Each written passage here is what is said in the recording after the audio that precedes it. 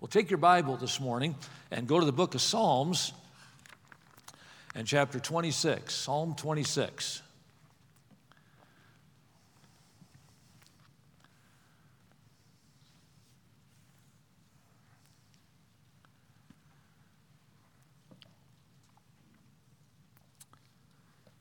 I call your attention to verse number 2, Psalm 26 and verse 2. Examine me, O Lord, and prove me, and try my reins and my heart. Examine me. Revival is a good time to examine our hearts, isn't it? You put revivals on the calendar at your church back home from time to time. Your pastor has some special meetings where you might call it revival or a week of awakening, as we do here. It's a time where we kind of know that God wants to do a little work in our hearts. He wants to examine us. He wants to dig beneath the surface a little bit and show us some of the needs in our lives. This week coming up is a week of examination. We think of exams coming later in the spring after we have some classes. But with God, He likes to start with an exam. He likes to show us what we need first so that He can begin to work and teach us those things that are lacking or those things that need encouragement. And so it's a time of examination. A number of years ago, my family and I, we were holding a revival in Indiana. It was wintertime, it was January, about the third week, and there was no snow on the ground, but it was very cold. And we were leaving that meeting after finishing on a Friday night, and we were going to travel on Saturday over to Danville, Illinois. Not a very long trip, probably maybe 3 or 4 hours in total. But it was wintertime, and of course, traveling with a trailer in those days, pulling it with a truck and 16,000-pound trailer, there were some precautions. I would take a good look at the weather always and make sure that I knew that we'd have clear roads, or maybe sometimes would decide to take a little bit longer route if it allowed us to stay on interstates and those kinds of things. And so kind of checked all that out, and Saturday morning got up at a good hour and hooked everything up and got on the way. And we were traveling along on I-74 there in Illinois, Indiana. We were just almost to Illinois and in Indiana still, and traveling along at about 65 miles an hour, pulling this trailer with our crew cab truck. And the sun was shining. As I said, there was no snow on the ground, but the ground was extremely hard, and it was cold. It was winter, but no snow. And a clear day, and we're just sailing along down the interstate when all of a sudden, crash. And the first thing I felt was the steering wheel being pulled to my right. Then I realized that something had happened with our rear axle on our truck. What had happened was those two wheels, the two wheels on the back of our truck, a dual-wheel truck, we had two on the back, they had sheared off. And one tire, the first tire that left the vehicle, it went straight back into our trailer and ripped the entire siding of the trailer off. We had a 40-foot trailer, and it just caught some of that siding and just skinned it right off. I'm seeing this a little bit in my right side view mirror. The second tire, when it came off, it cleared the truck and went down into the ditch. It is not flat, it just sheared off.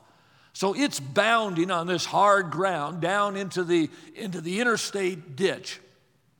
In fact, it was moving so fast, it was passing us. We were coming to a stop very, very quickly. I mean, the weight of that trailer on the back of that truck just brought us down fast, and within probably 50 feet, we had skidded to a stop alongside the interstate. I watched that tire as it continued on its journey, and it went down that ditch about 100 yards, and it kept bouncing, and it was going at a high rate of speed. and came off of that truck at 65 miles an hour, and it seemed like it was picking up speed as it traveled further on. It finally hit the fence that was down in that ditch. It bounded off that fence and started back over the freeway. There was a man traveling. He passed us as all this was happening, and all of a sudden he sees this tire attacking him from the right, and he is swerving to try to avoid it. It then went down through the median between the two sides of the freeway and crossed the other side. Fortunately, there was no one coming the other direction right at that moment. And it went over into the median on the other side of the highway, hit the fence, and came to a stop. I went and retrieved it, surveyed the damage. We were fine. We were okay. Fortunately, God was good. And I thought, how did that happen? I mean, how do tires just come off your vehicle like that? I was dumbfounded. Someone stopped, and we were able to get taken to the next exit, and we found a little repair shop there, and we got a tow truck and towed everything into this repair shop. And on a Saturday, we weren't sure if we were going to get anything repaired or not, or find the things that we needed, but this little mechanic, he got it all put back together.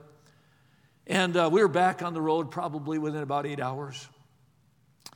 But I said to that little mechanic after it was all said and done, I said, "Sir, how did that happen?" And he said, "Come here." And he took me over to my old rims. He had taken the tires off because they were still fine and put them on some new rims. He said, "Look at these rims." And I looked at them, and I didn't see anything at first that was terribly wrong with them until I looked a little closer.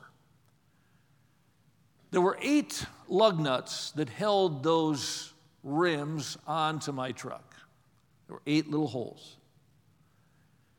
And as I looked at those holes, I did see something unusual. They weren't round.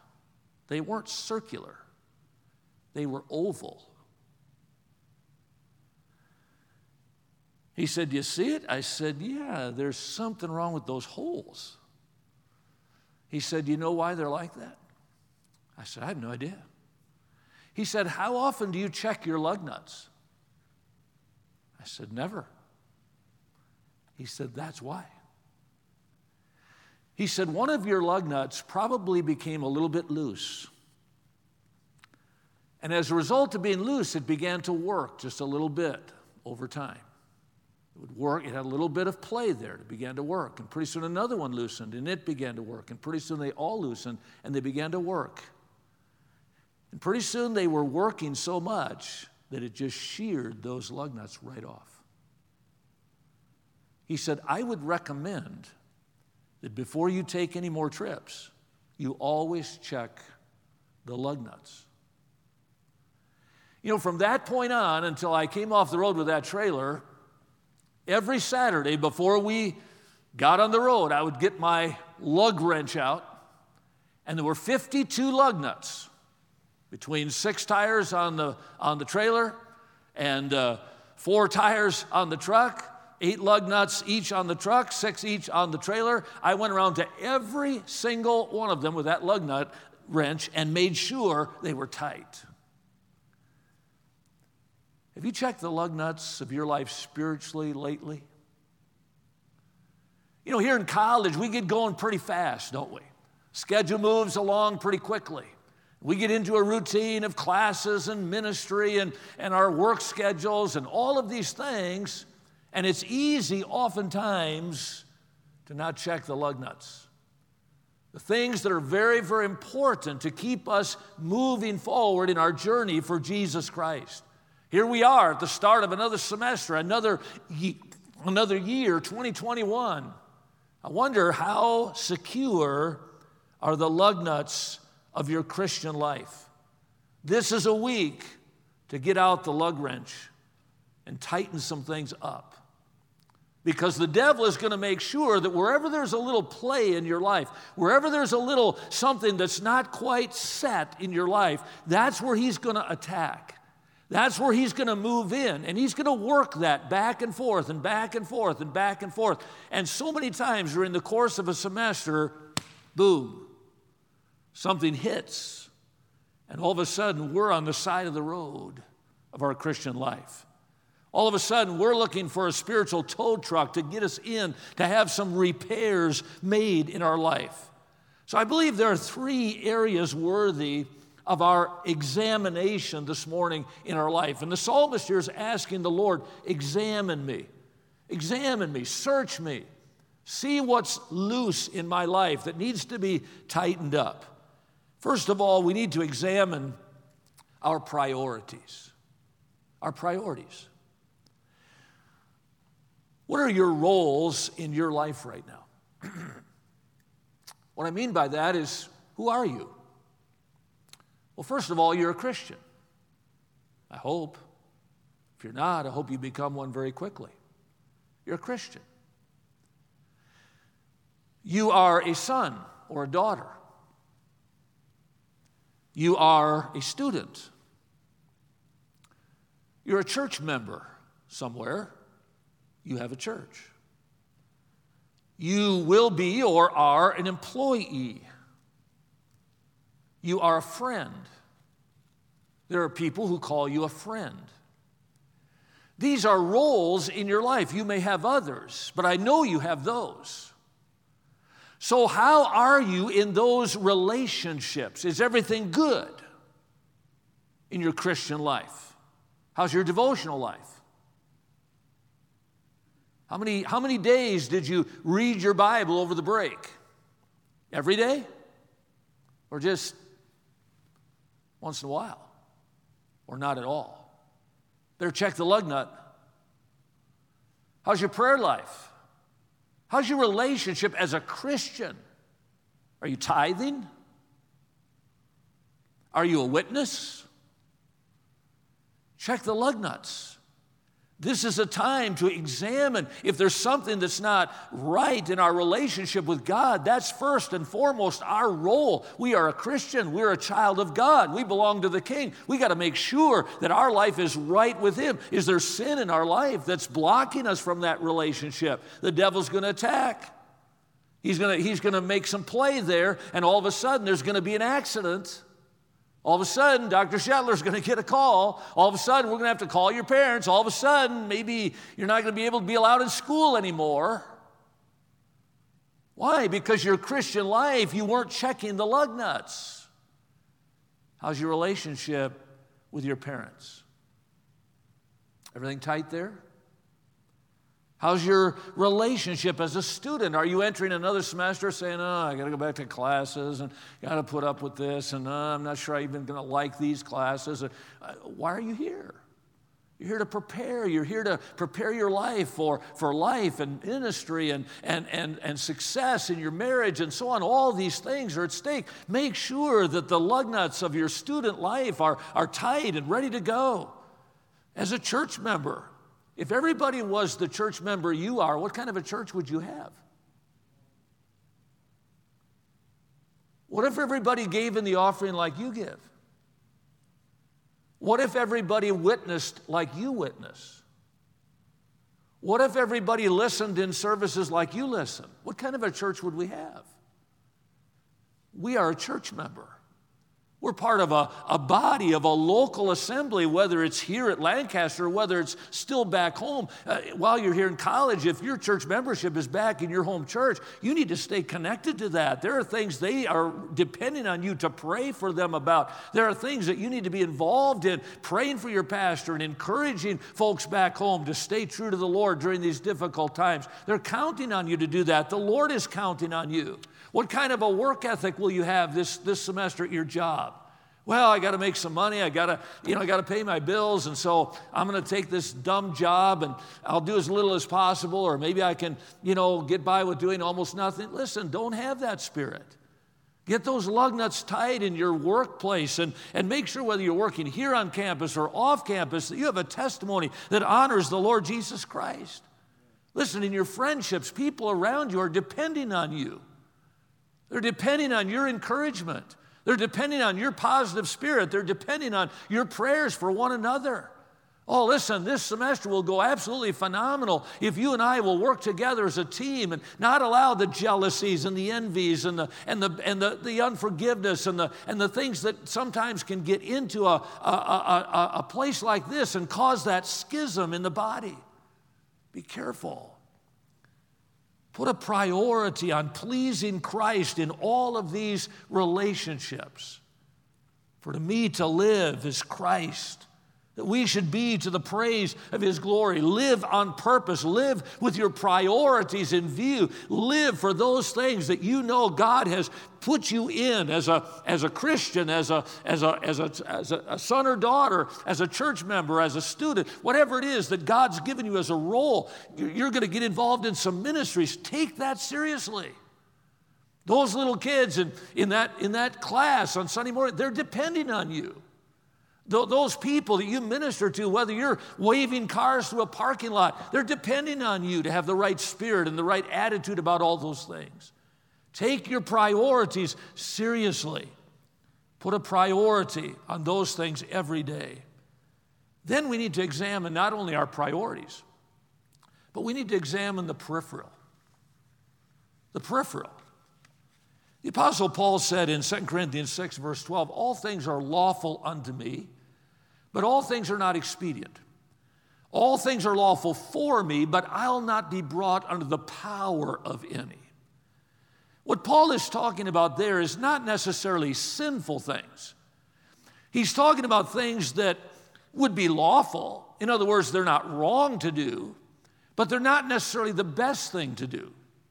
They're peripheral things. I have peripheral things in my life. There are things that I would like to do. I have books in my library that I would like to read. I don't need to read them. I don't have to read them. I'm not required to read them. I just would like to read them. But I'm not going to read them today. I could go up to my office later and just say, I'm going to read some of these books I've been wanting to read. But that wouldn't be the priority of today. Today I have some meetings, I have some responsibilities, I have some things that are part of who I am and why I'm here and what my responsibility is to you as a student body, as executive vice president, so that takes priority. Now I could easily get bogged down with a peripheral.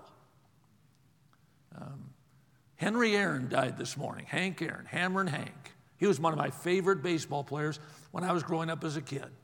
I went to see Hank Aaron play in the 1960s at Milwaukee County Stadium against the Dodgers. Sandy Koufax pitched that day, and Hammerin' Hank hit 2 home runs off of him. I'll never forget it. First baseball game I ever went to. He died this morning. I just saw it on my phone. At some point today, tomorrow, I'll probably read an article about Hank Aaron. But it's not a priority right now. Do you understand what I'm saying? In other words, these are things I'd like to do. These are things that may not be wrong to do, that they're not going to destroy my life if I do them, but they're not important. They're not my priority. You know what happens to a lot of college students? We get hunkered down in the peripheral stuff, and we forget the priorities. Now, there's nothing wrong with some peripheral things like a video game. There's nothing wrong with chilling out in the GA for a while with your friends. That's a necessary part of college life. But be careful that every day you examine the peripheral. Because if you're not careful, pretty soon you're on your computer and you're looking at some stuff. It's not sinful, it's not wrong, it's just interesting or whatever. Or you get just hanging around your friends, or you get playing a video game, and all of a sudden your time for study is gone. And the priorities are getting shoved to the side, and the peripheral is rising to the top because it's easier, it's more fun, it's enjoyable, it's relaxing, I don't have to think. And so humanly, we gravitate toward those peripheral things when God has called us to some priorities. I think about a story in John chapter 4 where Jesus came to Samaria, and Jesus was weary with his journey. He sat on a well, and the disciples said, we need to go get something to eat. So they went into the city to buy something to eat. Jesus remained at the well. Now, do you suppose Jesus was hungry? In his human flesh, he was hungry. He hungered. He was thirsty. And I'm sure if the disciples were hungry, Jesus was hungry. They had traveled the same distance. They had walked the same amount of miles. They had put out the same amount of energy to get where they were, and Jesus no doubt was hungry. The disciples, that's what they were thinking about. We got to find something to eat in this place. And so they went off to get something to eat. But Jesus stayed at the well. Why? Because Jesus, being God, knew what his priority was for being in Samaria. And that was, there was going to be a woman coming to that well in a few minutes that he was going to win to himself. And so Jesus focused on that priority, didn't he? When the disciples came back, they were astonished that he talked with the woman. They were surprised. I mean, the Jews had no dealings with the Samaritans, and they were kind of, wondering about that. And then after it was all over and she had left, they said, Master, eat. We brought you a hamburger, And Jesus said, I have meat to eat that you know not of. You see, Jesus wasn't saying it's wrong to eat. He wasn't saying it's sinful to go to lunch. But there are times where the priority is more important than the peripheral. And that's why every day we have to examine those things. We have to look at those things. What are my priorities today? I've got this test. I've got to get to work. I've got to write my family this week. I've got to get that on my schedule. I've got to do those things. Why? Because they're priorities. They're part of who I am. I've got to go out soul winning this week. I didn't get to go this Thursday. I've got to go out this Saturday. I've got to do it. We've got to keep the priorities and examine those things. Because in Bible college, we're always, it's easy to just kind of settle for the peripheral and get involved in those things that really aren't priority. So examine the priorities, examine the peripheral, and then let me say finally, examine the pollution. Examine the pollution. I was thinking about the NFL and the 4 teams that are left playing for the Super Bowl. And I like to follow that a little bit. Those football players, they have to wear a mask all the time, except when they're on the field. They wear little bracelets that track them everywhere they go. Those little bracelets keep track of how close they are to their teammates, so that if one of those teammates in that room gets COVID, they can't play next week because they didn't keep enough distance. And that little bracelet, it lets the league know, lets the league office know that they were in contact within 6 feet of another player that now is sick, and so now they can't play. They wear those bracelets. I'm sure they're not really all that attractive. I'm sure they're not designer bracelets, but they wear them. They don't go out to eat. They don't go out and socialize. Practice is over. They go home. They stay home with their families. I've followed these teams, and I followed some who broke the protocol, and as a result, some games had to be moved, and sometimes the team had to play without any quarterbacks. Because in the quarterback room, they didn't follow. I'll guarantee you, those 4 teams that are left, they're not messing around now. That Super Bowl's on the line. That Super Bowl is the priority. What a tragedy if they were the best team and they knew that we can win that Super Bowl, but because we let down in one little area of our life, it cost us a chance to play in the biggest game of our life. Young people, do you realize that God has something for you that's a lot bigger than a Super Bowl? And if a football player has that much consciousness to know, I got all these people that want to meet me and want to get tickets to this, or want to meet me for this, or and want to film this commercial, and I could make a bunch of money doing that, but I got to say no right now. Because the priority is winning that Super Bowl. The priority is being there for my team. The priority is being able to participate in that game. And so I'm going to put all this other stuff aside for that goal. And we've got to have that mindset here as Bible college students that God has a will of God that's beyond any Super Bowl for your life. God has a plan that's absolutely superlative. It's the best life that anybody can ever live, and that's a life for Jesus Christ. Don't blow it. I'm not talking about wearing your mask now. I'm not talking about social distancing for health reasons. I'm talking about areas of your life where you need to check some lug nuts. In this area of pollution, Jeremiah said, your iniquities have withholden good things from you. Every day we got to check that lug nut of pollution. Have I allowed something into my life that's going to cause spiritual harm to me? Jesus said in Matthew 5 and verse 13, you are the salt of the earth. Now, salt is made up of two elements, sodium and chloride. That's all salt is. It's sodium chloride. And I'm told by science, chemistry class that sodium chloride, when you put it together and form salt, no matter what you do to that salt, you can liquefy it, you can boil it and liquefy salt, but in its composition, it's still just sodium chloride. It doesn't change in its composition if you heat it up and liquefy it. If you freeze salt, it doesn't change the composition. It's still sodium chloride. If you crush salt into tiny little pieces, it's still in composition simply sodium chloride. That's all it is, and it never changes in its composition.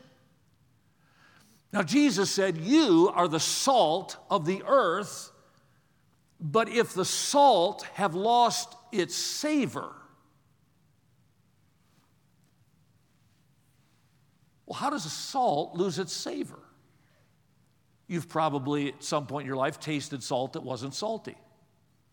You took a salt shaker and tried to sprinkle some on your food, and it didn't even come out the holes. It was all kind of crystallized in there, and you took the cover off and tasted it, and it didn't even taste like salt. It was just kind of bland. You thought, what happened? How does salt lose its savor? If salt, no matter what you do to it, is still sodium chloride, how does salt lose its savor? How does salt become unsalty? Chemistry tells us the only way that salt becomes unsalty or unsavory is by contamination. When something else gets into the elements of sodium chloride, when that contamination takes place, immediately the salt loses its savor. You see why Jesus called us salt? When our lives are free from the pollution of this world, when our lives are clear of sin, when we're confessing sin daily, and when we're keeping our life clear and clean with God, we have influence. We make the gospel taste good to those that are losing their appetite for God. We create thirst. We're salty. We create thirst. When people see our life, they say, man, they've got something I want. We are an irritant to those that live contrary to God. You get a little salt in the wound, oh, it stings, it hurts. And when you get around people that are blaspheming God and laughing at crude jokes or whatever, and you don't laugh or you don't participate, you're a little irritant in their wound of conscience. And you're a preservative of the truth by being salt. You're preserving God's word and God's testimony in this world. Salt is important, but God said if a little pollution, if a little contaminant gets into your life, it makes your salt unsalty. And the Lord said, you are the salt of the earth, but if the salt have lost its savor, it is thenceforth good for nothing, but to be cast out and trodden under foot of men. You know, that's a pretty strong statement, isn't it? Jesse, stand up. He's a tall guy, isn't he? You know what? Jesse's good for nothing. This kid, he's been around here now. How long have you been here? 3 years. I've watched this kid. He is good for nothing. He's absolutely good for nothing. Now, you know I'm kidding. But if I meant that, that's pretty low, isn't it? And if I said that Jesse Everson kid, he's good for nothing. He's an absolute, total, good-for-nothing person. There's not one good thing in him. A pastor came here and said, hey, I've heard about Jesse Everson. I'm thinking about hiring him. I said, oh, don't hire him. He's good for nothing. I mean, if I said that, that's about as low as you can go. It's not me saying it. Thank you, Jesse. You are good for something. Good for a college illustration. Imagine God saying to you or me, John Gatch, you're good for nothing. Well, Lord, I could still preach at a small church, right? No. No, you're good for nothing. Well, Lord, I could still sing in the choir, though, right? No. Good for nothing. Oh, but I could help out Brother Bert in the children's meeting. No. No, you're good for nothing. But to be cast out, trodden underfoot of men. You know what they did with salt in Jesus' day when it became unsalty? They didn't put it on the fields because it would kill everything out there. It was still sodium chloride. By the way, there are a lot of Christians that are killing everything out in the harvest fields. If you're not salty, stay out of the fields. Christians are killing us out in the fields. The fields are white unto harvest. But we're killing the harvest because we're not salty. They didn't put that salt in the fields. It would kill everything. They put it in the street to be trodden down. It was good for nothing. And I really believe that's what Paul was thinking of when he wrote 1 Corinthians 9. And he talked about running the race and being temperate in all things and keeping himself clean. And he said, I keep under my body and bring it into subjection, lest by any means, when I have preached to others, I myself should be a castaway. We don't lose our salvation. But what a sad thing when Christians lose their saltiness and God sets them over here on a shelf. Says, I can't use you now because you're unsalty. May I encourage you at the beginning of this semester, it's going to take some effort. It's going to take some time, but get your lug wrench out. Go around all the wheels of your life. It would take about 15 minutes for me to check all 52 of those lug nuts every Saturday morning. I'd get that wrench out of the back of my truck, and I'd do the truck first, front wheels and back wheels. 32 there, then back to the trailer.